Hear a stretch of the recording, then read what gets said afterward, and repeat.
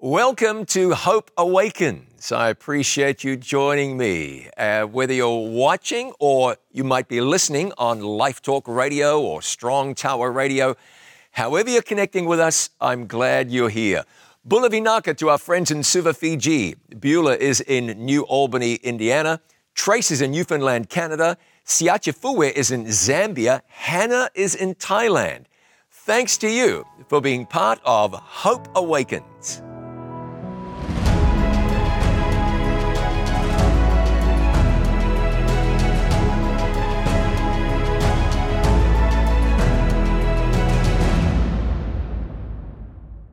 I'm John Bradshaw. This is Hope Awakens, presented by It Is Written, and coming to you from the George Vanderman Studio in Collegedale, Tennessee, just outside Chattanooga. Hope Awakens is happening at all because of the prayers and the generous support of our It Is Written partners. Thank you. I'm truly grateful. You too can support Hope Awakens by going to itiswritten.com or simply to hopeawakens.org. Your kindness will help us to be able to do this again, and we're going to announce our plans on Tuesday to let you know what is happening next. Now, I do want to tell you about this. Esperanza en Jesus starts tomorrow night at 7 Eastern. That's our series in Spanish, presented by Pastor Robert Costa. You can find the link to Esperanza en Jesus at hopeawakens.org. Please do tell someone. And soon we'll be presenting Hope Awakens in Icelandic and French and Italian and other languages. We will let you know more.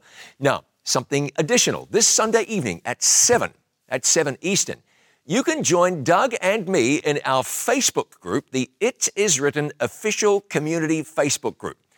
We're going to be answering more of your Bible questions, also praying for your prayer requests, but we've got so many questions, we can't get through them. So we will answer some more questions Sunday night at 7. If you're not part of the group, you can submit a request to join the group or register at hopeawakens.org to receive an invitation to that group. I'll tell you more about it tomorrow as well. Remember, it's at hopeawakens.org where you can find resources, previous presentations, submit your questions, time for your questions now, and to ask them, Doug Na'a. Hey, John, it's good to be here. We've got some good questions tonight. So here's our first one. What is meant by Romans chapter 5, verse 20? And it reads, moreover, the law entered that the offense might abound. But where sin abound, grace did much more abound. Now, does this get rid of the law? Oh, it absolutely does not in any way at all. I'll tell you what it does. It says that you can't out-sin the grace of God. Wherever there's sin, there's grace. The law is still in effect. There must be, because sin is the transgression of the law. But what a gracious God. Where there's a lot of sin, there's a lot more grace. So tonight you can take that verse as your assurance that there is hope for you.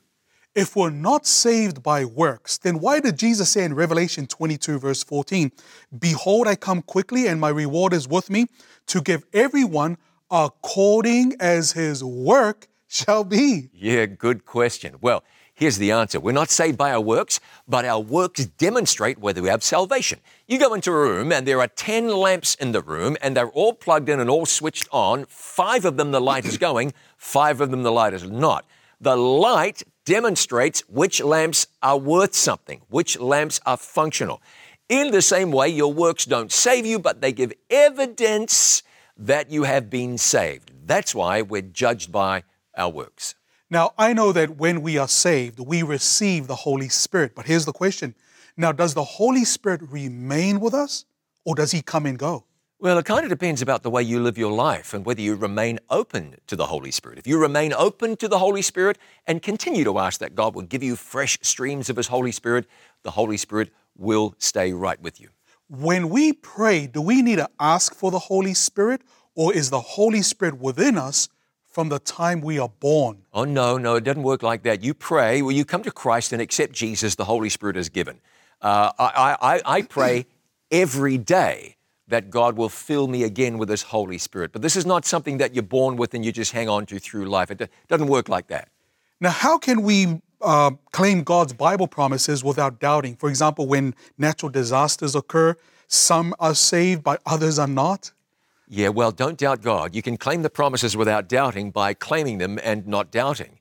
Now, you say 2 people were in a vehicle. or a hurricane came or some such thing. Some survived and some did not. You know, that's just a tough thing.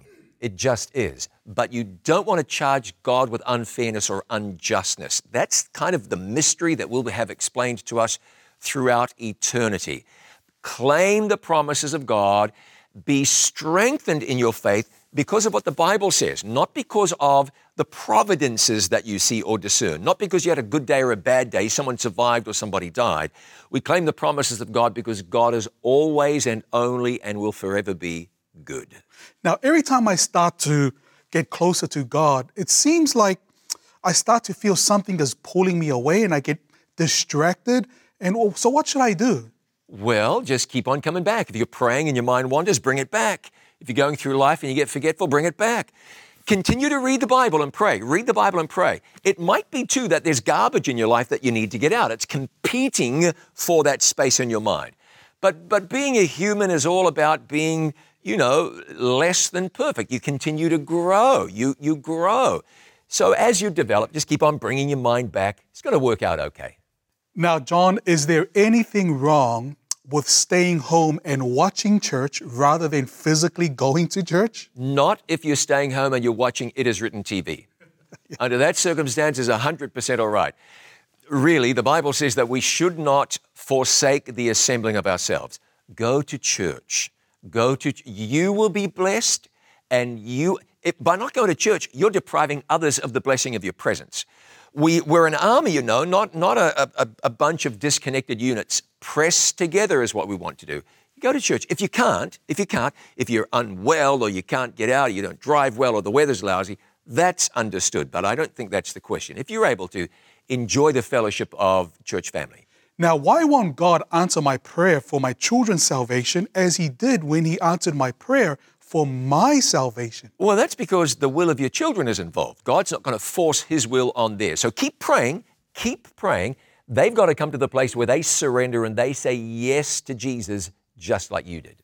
Now, the Bible teaches us that the bad guys that crucified Jesus, they will be risen to see Jesus return, and then I presume they're going to die again, and then at the end of the 1,000 years, they're going to be resurrected again. Now, does that make that 3 deaths? As a matter of fact, it does. The Revelation 20 talks about the second death, but for those, sounds like there's going to be 3. That's right. Now, if I'm struggling with cigarette smoking, sugar, caffeine, when Jesus comes, will I not be allowed to get into heaven? Oh, now let's not look at it like this. And by the way, why are you assuming that you might be struggling with those things when Jesus comes back? Here's what we're going to do. We're going to say, we'll surrender our heart to Jesus. He will take them away. He'll give us the victory, and we won't have to worry about that because that's what God is able to do. Remember, where there's sin, and I hate to frame it like that, there is much more grace. So claim that grace, and God will strengthen you in your weaknesses. Now, Genesis 2 verse 9 says, there were 2 trees planted in the Garden of Eden. One was the tree of life, the other was the tree of knowledge of good and evil. Now, in verse 17, it says they weren't to eat of one tree in the garden, and that was the tree of knowledge of good and evil. Now, were they permitted to eat from the tree of life? Not after sin. No. As a matter of fact, they were expelled from the Garden of Eden, and God stationed an angel with a flaming sword to keep them from getting back in. So no more tree of life. Sin would have been immortalized. Now, John, why do we have to go through Jesus to the Father? Why can't we just go directly to God the Father? Oh, well, you could, but here's the reason we pray in the name of Jesus is because we are saying, Father, I am presenting the merits of the shed blood of Jesus. I'm coming in faith in Jesus because he's the one who died for me. We have access to the Father through Jesus, for Jesus died and gave his life for us. It's faith that has us go through Jesus to the Father. Now that churches are closed and we have a 6 feet distance policy, how can we baptize people safely? Oh, I don't know, except I did see a photograph of a baptism recently where people were baptized wearing masks, and that seemed to be very safe. I'm sure for the most part, I believe baptisms were delayed for the most part. So, I don't know. I think you just take special care. That would be appropriate.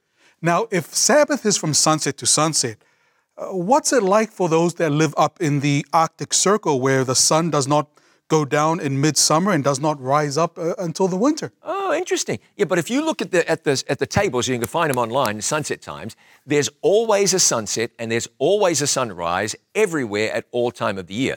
Now, I don't know if that means that the sun actually dips below the horizon or if it simply means when it gets to its lowest point. But there's a sunset time and a sunrise time every day, even for the North Pole, no problem.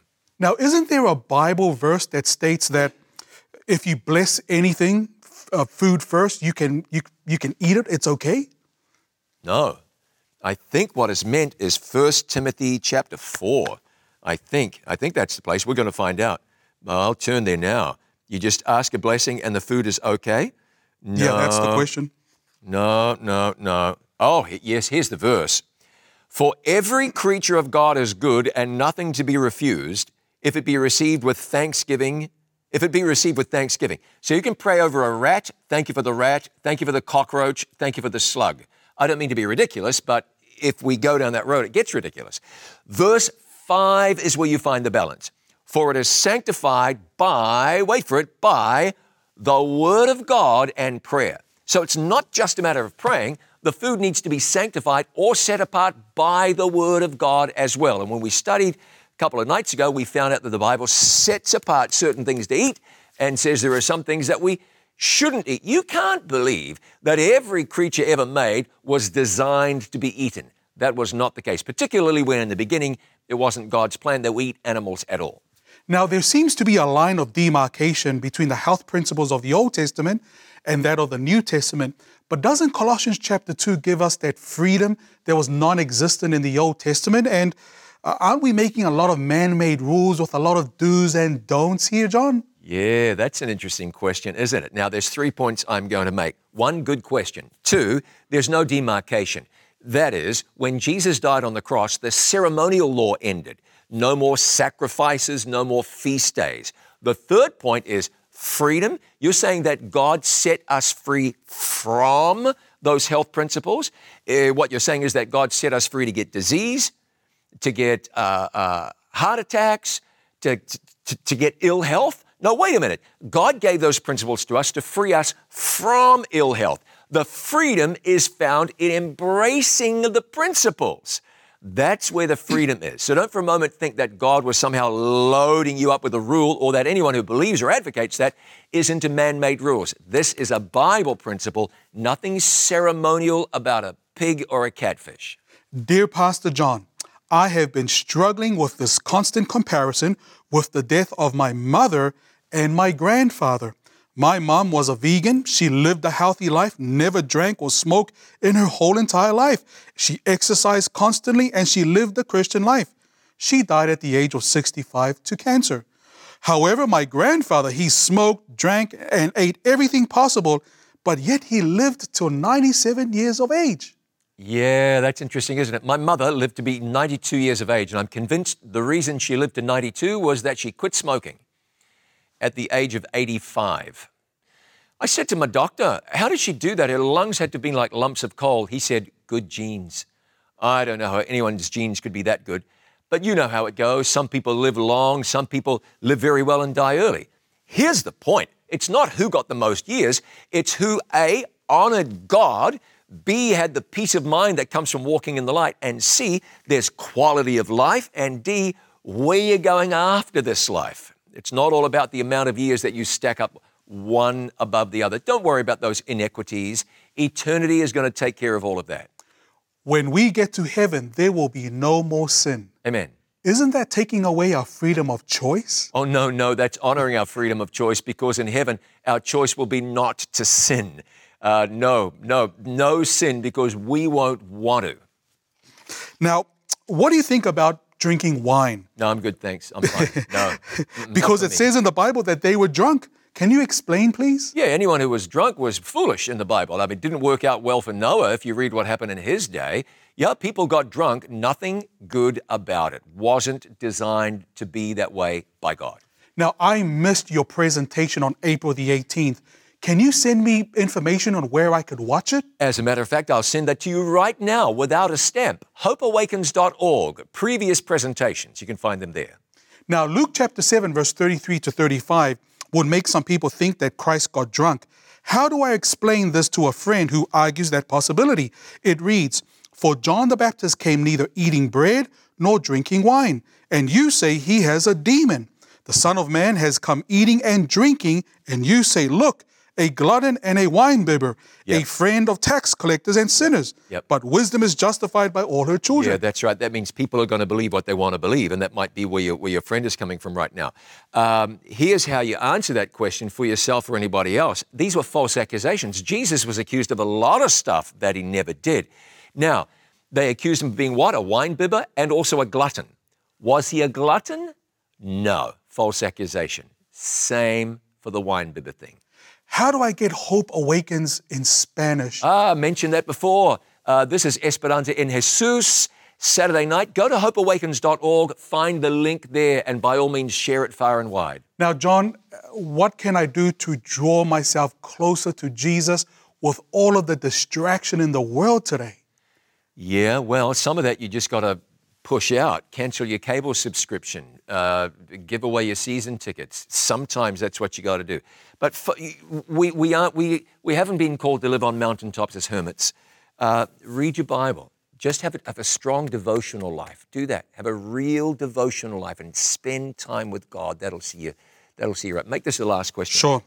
Now, during Noah's time, only Noah and his family were saved. During Lot's time, only Lot and his family were saved. Now, does that mean only a few people will be saved at the return of Jesus? Frankly, it does. Yeah, not that few, not just 8 on an ark or Lot and a handful of family members. Many are called, few are chosen. That's correct. It will not be an overwhelmingly large group. It will be a minority saved at last. Thanks, Doug. Well done. Appreciate that. Yes, very good questions. Let's do that again tomorrow morning. I've got a special guest that I want to bring to you right now. My special guest is Pavel Goya, a pastor, an author, an editor, and an international speaker. And one of his favorite subjects is prayer. Pastor Goya, thank you for joining me. My privilege to be here, Pastor John. Well, let's talk about prayer. Let's start at the beginning. How should a person pray? Well, it is easy, but not so easy. We need to remember the disciples, when they saw Jesus praying, they noticed that he prayed differently, and they said to him, teach us how to pray. Therefore, we should not assume that we just know how to pray. Like Paul says in Romans, that we don't even know how to pray. Therefore, I want to mention a couple of things. Number one, we can learn from the Bible how to pray. Jesus taught them how to pray. Not that we should repeat the Lord's Prayer word by word, but that in it we find the spine, the principles, the main points of what prayer has to be focused on. And I'm going to name them quick. Number one, the first part of the prayer focuses on God. And the second part focuses on self. Now, before is like a sandwich. Before you start, prayer starts with praises and ends with praises. And in the middle, you focus on God and then you on your needs. Now, I need to say, I did some survey when I worked on my project on prayer, and about 92% of the prayers that I heard in the churches, about 92% were focused on self. Bless me, heal me, help me, my job, my school, my family. Very little focus on God. And people struggle when they pray, specifically because they keep their eyes on problems, on self, instead of keeping their eyes on Jesus. So number one, in prayer, the more we focus on God, the more we understand how good, how great He is, the less we focus on problems, the more confident, the more peace we have, the more faith, then our problems seem to be smaller and smaller because we have a big God, because we know Him. And so that would be an important point, to focus on God. But number two, sure, it's a lot to talk. I mean, the prayer seminar will take about 12 hours. But number two, that is very important, prayer, it's a conversation. It's the opening of the heart to God as to a friend. Prayer is not a routine, is not a duty, is not a poetry that you don't even need to think. Prayer is when you have an open, honest conversation with God. He knows your thoughts, He knows your heart anyway, but you express yourself in respect, but yet honesty. And this way, prayer becomes meaningful. Fantastic. Now, I've got a question for you. If someone's already a praying person, they say, I've heard some of these things, but I'd like to improve my prayer life. What would you suggest to that person? So, very important. You cannot learn to drive unless you drive. You cannot learn to swim unless you jump in the water. You cannot learn to pray unless you keep praying. That's the reason the Bible says pray without ceasing. Basically, I would suggest that they continue to pray. In fact, I would suggest that they double it. If you pray 15 minutes a day, pray 30. And then I'm going to say this, prayer and study should always go together, because prayer, it's a dialogue. Through prayer, we talk to God, and through His word, God talks to us. So pray and study, because the closer you get to God, the more you know Him, the more you understand Him, the better you know to communicate with Him. And I want to mention that in the Bible, God talks to His people. Always from Genesis to Revelation, and God doesn't change. We change. Jesus says, my sheep know my voice. In Revelation, He says, he who has ears to listen. In Isaiah, it says, you'll hear a voice behind you. So basically, we need to learn not only to talk, but to study and let God talk to us in a way that it becomes a dialogue. So the more people pray and the more they study, the more they know how to pray. Tell me about a special answer to prayer that you've had. Oh, there are so many. I'm going to just give one right now. I was born and raised in Romania during communism.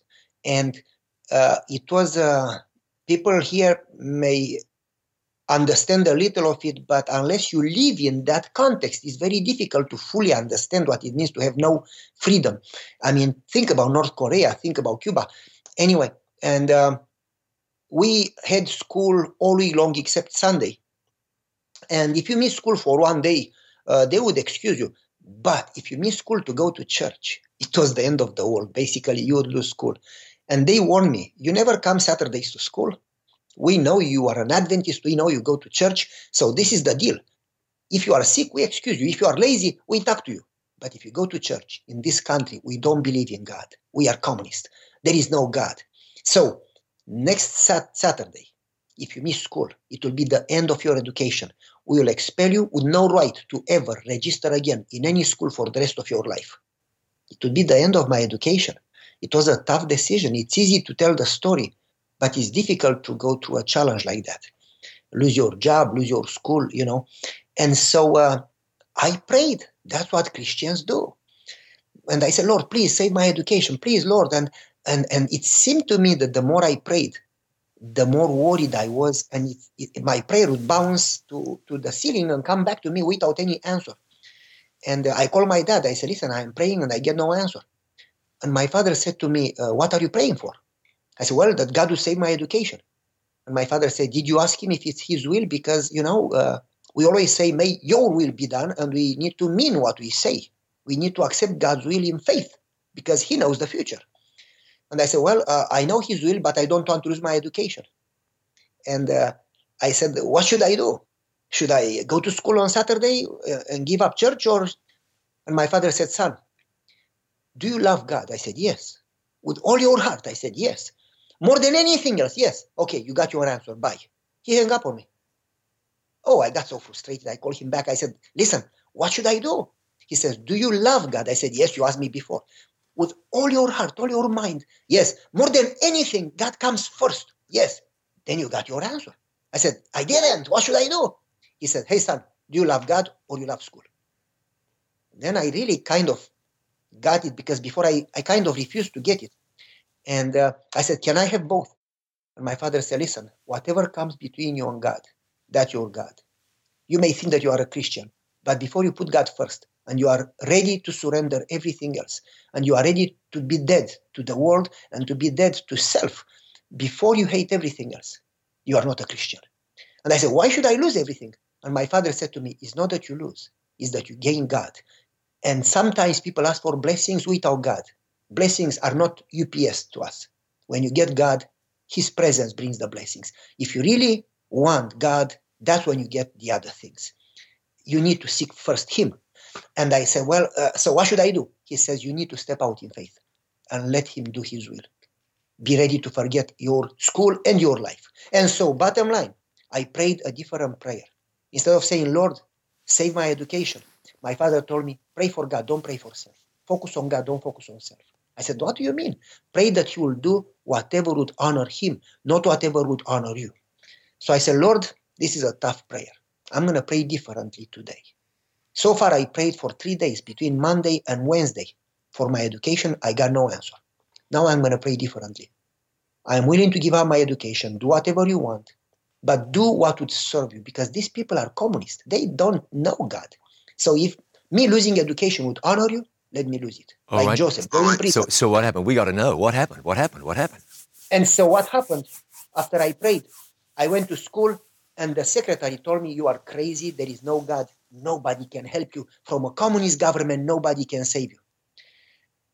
I told her, God can save me if he wants, but I am willing to even lose my school. Next day was Friday. I went to school and the secretary was kind of yellow. I said, do you have fever? You have a virus or something? She says, no. She says, do you know the president of the country, Ceausescu? I said, from TV? No. Are you friends? Is he your buddy? Do you eat together, family? I said, are you crazy? Who can get close to that guy? I'm not friends with him. All I know about government is that I go in front of the government building and there are thousands of roses and I take a flower and give it to my wife. That's all the government I know.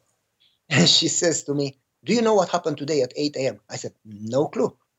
She says, the school planned to expel you tomorrow.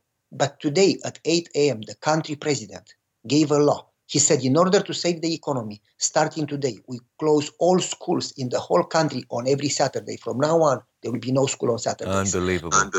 And so God gave, and she said to me, there is a God in heaven. I said, Yes, lady, and I called my father and he said, son, when you honor God, he honors you. Amen. Pavel, thank you. What a blessing. What an encouragement. Pray, and God answers prayer. This has been so good. Let's pick this up tomorrow morning. We'll speak again. Would that be okay? Absolutely. My privilege. Fantastic. Thank you, and God bless you. Pavel Goya, I hope you're encouraged to take time to pray and know that God will hear and answer. Come on, let's pray together now. Our Father, as we open the Bible, we ask for your blessing. We thank you for your presence. We pray for clarity in our minds. Guide us in Jesus' name. Amen. It was June of 1987. President of the United States was Ronald Reagan, a former actor, former governor of California, elected president in 1980, re-elected in 1984. In 1981, President Reagan was shot outside a hotel in Washington, D.C. The reason he wasn't wearing a bulletproof vest was because the only time he would be outside and vulnerable to an assassin would be right after a speech. He would only have to walk for 30 feet. But that's when it happened. 6 years later, President Reagan, the man they called the Great Communicator, was in a city that today does not exist. He was in West Berlin, a city which had been divided since 1961 by the Berlin Wall. As East Germany was very closely linked to the Soviet Union, President Reagan took the opportunity to use his speech to address the Soviet Premier, Mikhail Gorbachev. The speech is notable today for a now famous line, a line that almost wasn't included in the speech. However, President Reagan liked the line. He said, let's leave it in. He said in his speech, there is one sign the Soviets can make that would be unmistakable, that would advance dramatically the cause of freedom and peace. General Secretary Gorbachev, if you seek peace, if you seek the prosperity for the Soviet Union and Eastern Europe, if you seek liberalization, come here to this gate. Mr. Gorbachev, open this gate, the crowd cheered wildly. He said, Mr. Gorbachev, tear down this wall.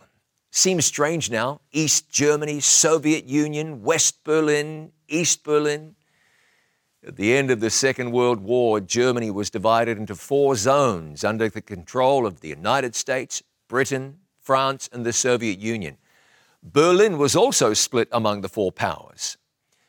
The American, British, and French sectors formed West Berlin, and the Soviet sector became East Berlin.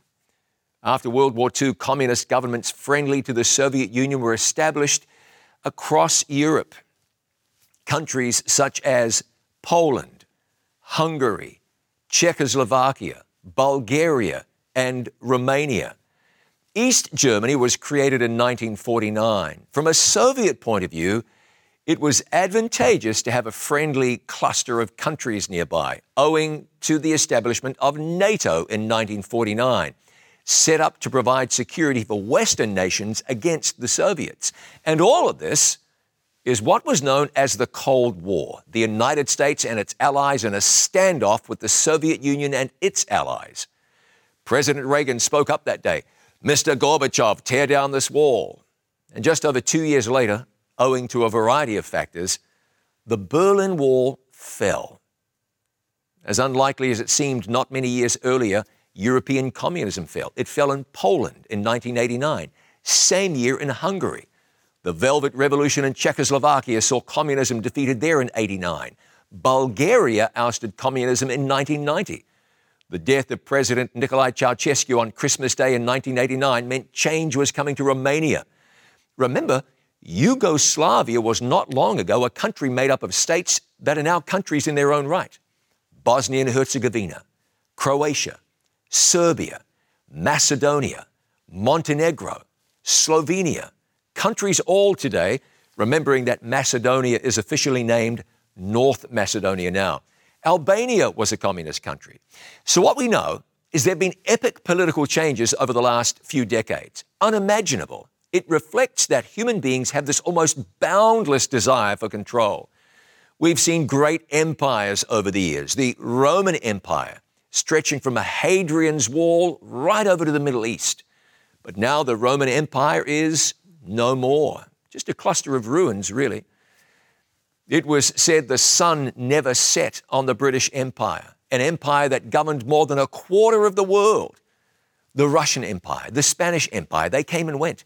The Maya built Chichen Itza. The Egyptians built the pyramids. The Inca built Machu Picchu. The Khmer Empire built Angkor Wat. But none of those empires exist today. Empires rise and fall. Today's undeniable superpower is the United States, a country that has grown militarily and economically in almost unbelievable ways in a very short time. From warring with Britain in 1812 and the Civil War in the 1860s, the United States has wrestled with its own growing pains and internal strife to become what it is today, a truly global power. Today, the other major powers in the world would include Russia and China. But isn't it true that change can come quickly? Whoever would have predicted that something like a global pandemic caused by a simple virus would have had such a dramatic effect? What it'll mean for the balance of power in the world isn't known. No one's predicting it will bring about a shuffling of the global order.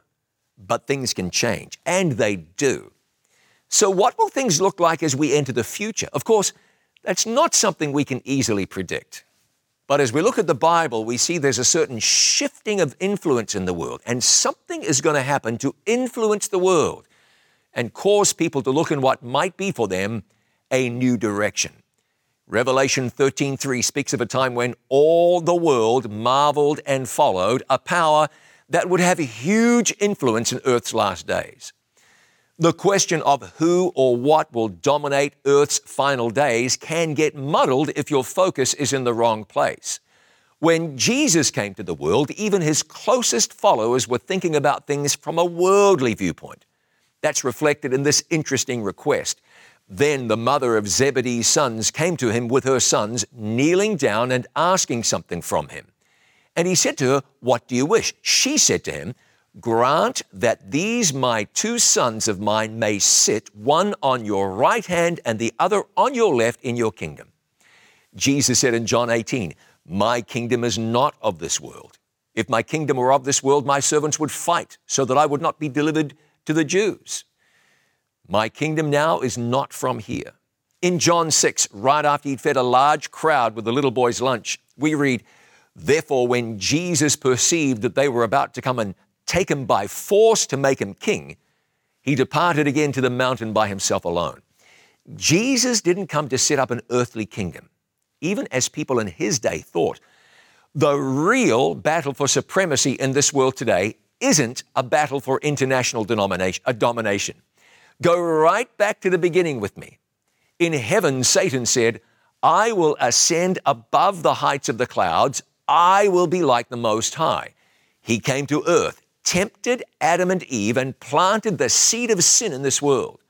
Now, what we see is the Tower of Babel, the rise of Egypt under the pharaohs. We see the rise of Babylon, and then Medo-Persia, then Greece, and then Rome.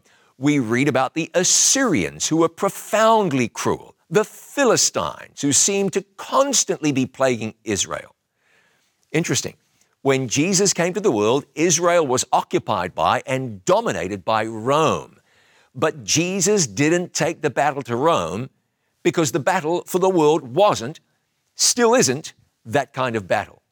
Notice what Jesus was trying to do. He was trying to reach hearts, to change minds, to influence people in the direction of his Father. When he prayed to his Father, he didn't talk about overthrowing kingdoms. He never said, Father, we got to get the Romans out of here. He said in John 17:4, I have glorified you on the earth. I have finished the work which you have given me to do. And what was that? To glorify God. As Jesus said to Philip, he who has seen me has seen the Father. Didn't come for political reasons. The political battles weren't the battles he came to fight.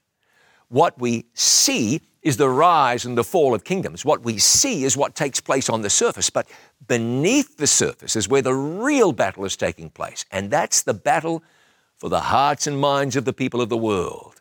That's what the prophetic issues are about in earth's last days. The issues spoken of in the book of Revelation. Keep this in mind. This is part of the final gospel message to go to the world. We got to look at it because it's part of the everlasting gospel. It's in Revelation 14.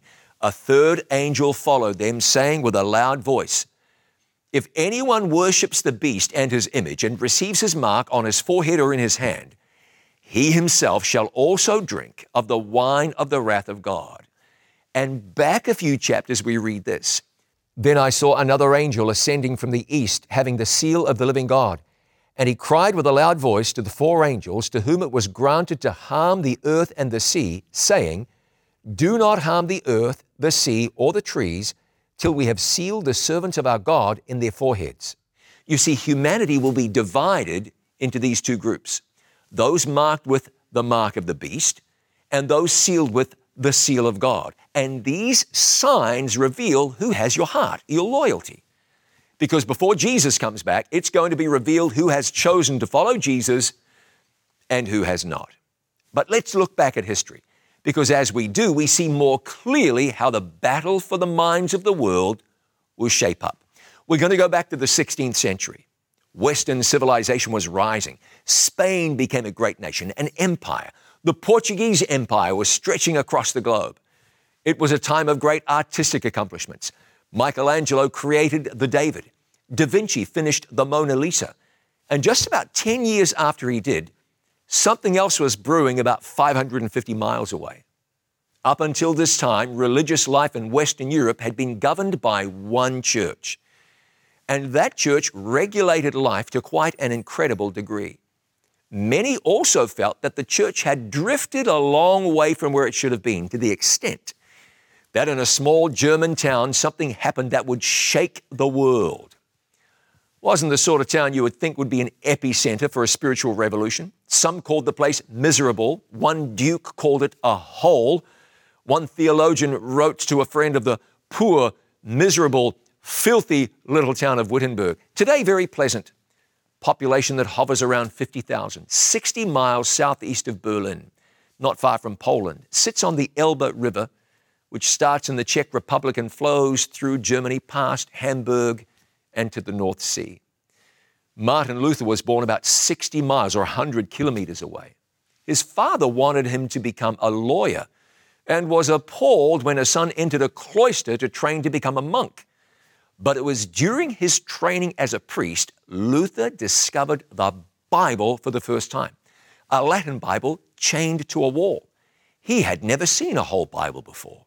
And as he read and studied the Gospels and the epistles, his heart was moved. He was troubled by the sins in his personal life, wanted to find peace with God. So he did what the monastery said to do. He fasted, prayed for hours, even resorted to self-flagellation to rid himself of the evils of his human nature. He would later say that if the monk could obtain heaven by his monkish works, I should certainly have been entitled to it. But Luther had a mentor during his training, Johann von Staupitz. He would later say, if it had not been for Dr. Staupitz, I should have sunk in hell. Staupitz encouraged Luther by saying, instead of torturing yourself on account of your sins, throw yourself into the Redeemer's arms. Trust in him, in the righteousness of his life, in the atonement of his death. Listen to the Son of God. He became man to give you the assurance of divine favor. Love him who first loved you. It was in 1508, the same year Michelangelo began painting the ceiling of the Sistine Chapel, that he accepted a call to teach at the University of Wittenberg. As a young monk, he'd been living a very strict life, but when he arrived in Rome on a visit, he found that priests and monks and bishops were living in luxury and debauchery. Troubled him. One thing troubled him profoundly. Pope Julius II made a decree that a special indulgence was available to those who would walk up on their knees on what had become known as Pilate's staircase. Staircase was believed to have been the very staircase Jesus walked on during his trial before Pontius Pilate. The church claimed it had been miraculously transported from Jerusalem to Rome. Of course it hadn't. Luther wanted the indulgence, so he climbed those stairs on his knees, got to the top, and then reflected on whether or not there'd been any point to it. It dawned on him he'd been practicing salvation by works. The idea that a person's deeds are not just a response to God's grace, but they earn favor with God. Luther considered what he'd seen in the Bible, that the just shall live by faith, where Paul quoted Habakkuk. That statement changed his life and his ministry. Not long after, the church embarked on a grand new project, the building of the largest church in the world, St. Peter's Basilica, in what is now the Vatican City. To help pay for the project, the church offered its people the chance to buy indulgences for their sins. That's a way to reduce the amount of punishment you have to go through for your sins. So while it's not exactly the same as buying salvation, you are buying pardon for sin, which flies in the face of the entire Bible. Ephesians 2:8 says, "For by grace you've been saved through faith, and that not of yourselves. It's the gift of God." 1 John 1:9, "If we confess our sins, he is faithful and just to forgive us our sins." Luther was troubled. His trouble deepened. A man named Johannes Tetzel was commissioned, began visiting the cities of Germany, selling indulgences. That might have got by Luther in the past, but now he understood something of the message of God's grace.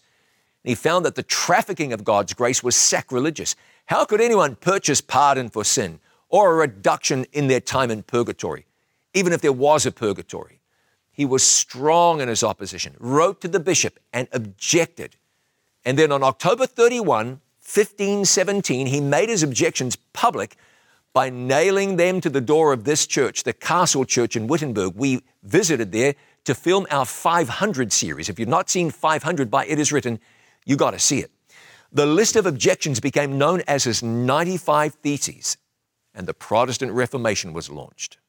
Europe, the world, would never be the same again. So what's in the 95 Theses?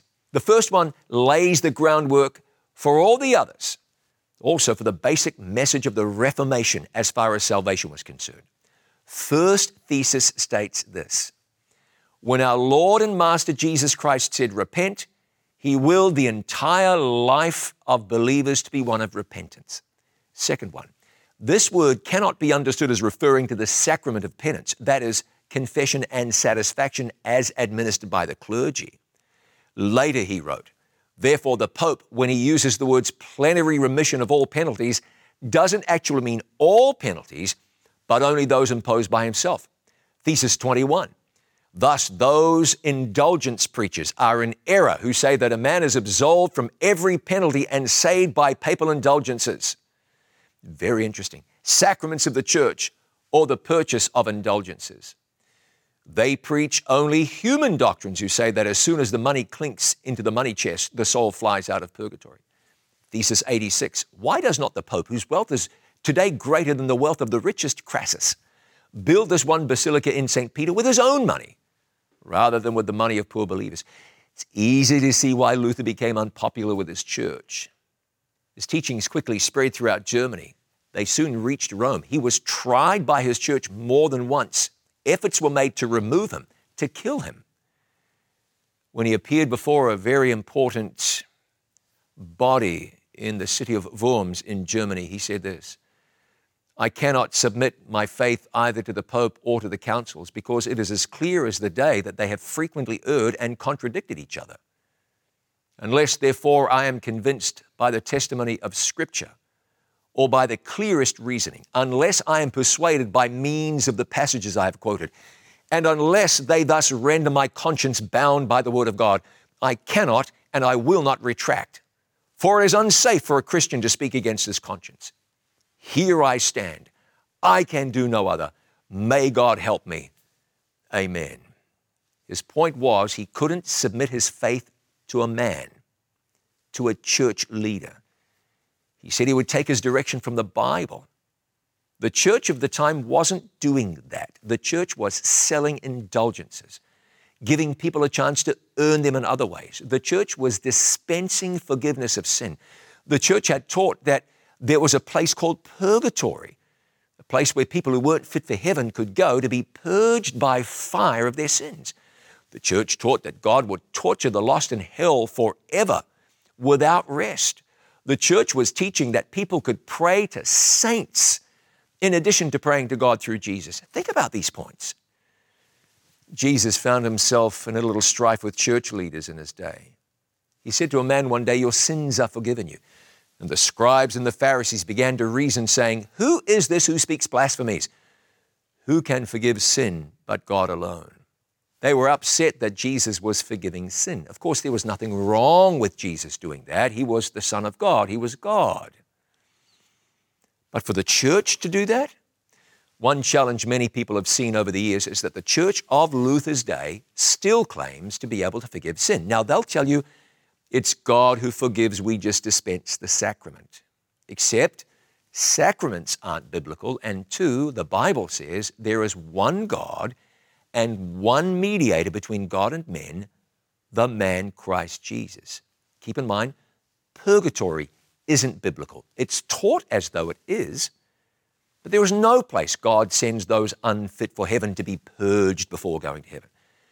And think of what that would be. What would it be if you could somehow be fitted for heaven by having your sins burned away? That would be salvation by works, not by grace. We're cleansed from our sins by the blood of Jesus, not by the fires of a mythical purgatory. The idea of an eternally burning hell is also not biblical. What are you saying about God if you suggest that he would burn people forever and ever without mercy? I had to be honest with myself one day because that's just what I'd been taught. And surely it isn't a matter of what seems right to us. You've got to go to the Bible. Look at what the Bible says. You must. When you do, you don't read that God will burn people forever and ever. We believe it because we were taught it. That's the only reason. Something else the church of Luther's day did. You remember we looked at this. Question, which is the Sabbath day? Answer, Saturday is the Sabbath day. Question, why do we observe Sunday instead of Saturday? Here's the answer. Because the Catholic Church transferred the solemnity from Saturday to Sunday, and that's a teaching of Rome. And this, fundamentalists meet for worship on Sunday, yet there is no evidence in the Bible that corporate worship was to be made on Sundays. The Jewish Sabbath or day of rest was, of course, Saturday. It was the Catholic Church that decided Sunday should be the day of worship for Christians in honor of the resurrection. That's serious. A church cannot change the law of God. So what you had over time was a move further and further away from the Bible for varying reasons. But people, and generally church people are what you'd graciously call good people, people moved away from the Word of God, upstanding people.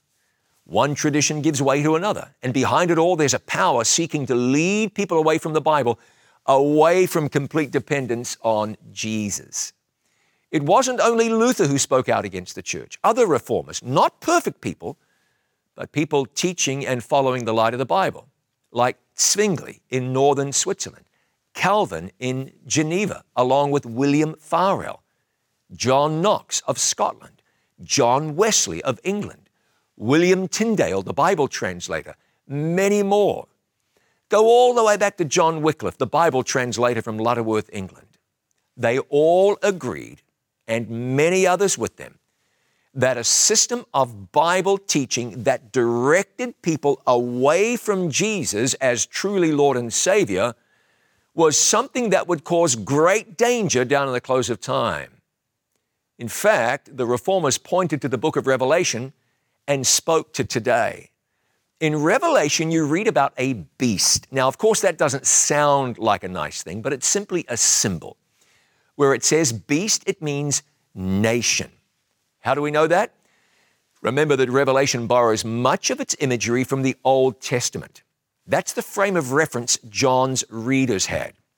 John borrowed terms from the Old Testament.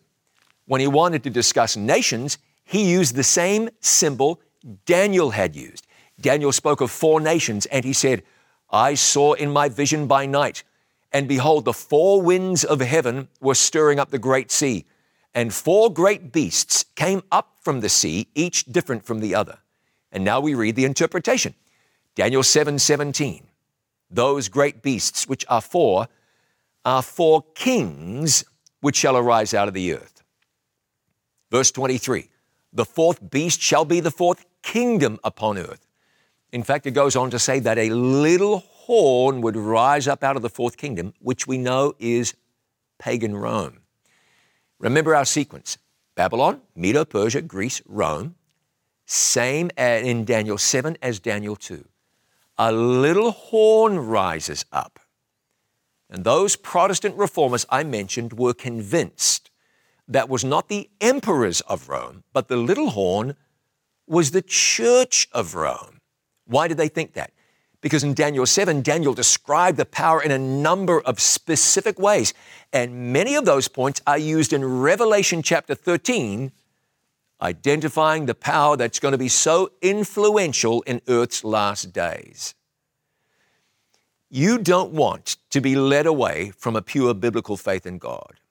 Today, people are confused. And you know why? Because it's hard to know who to trust, who to listen to.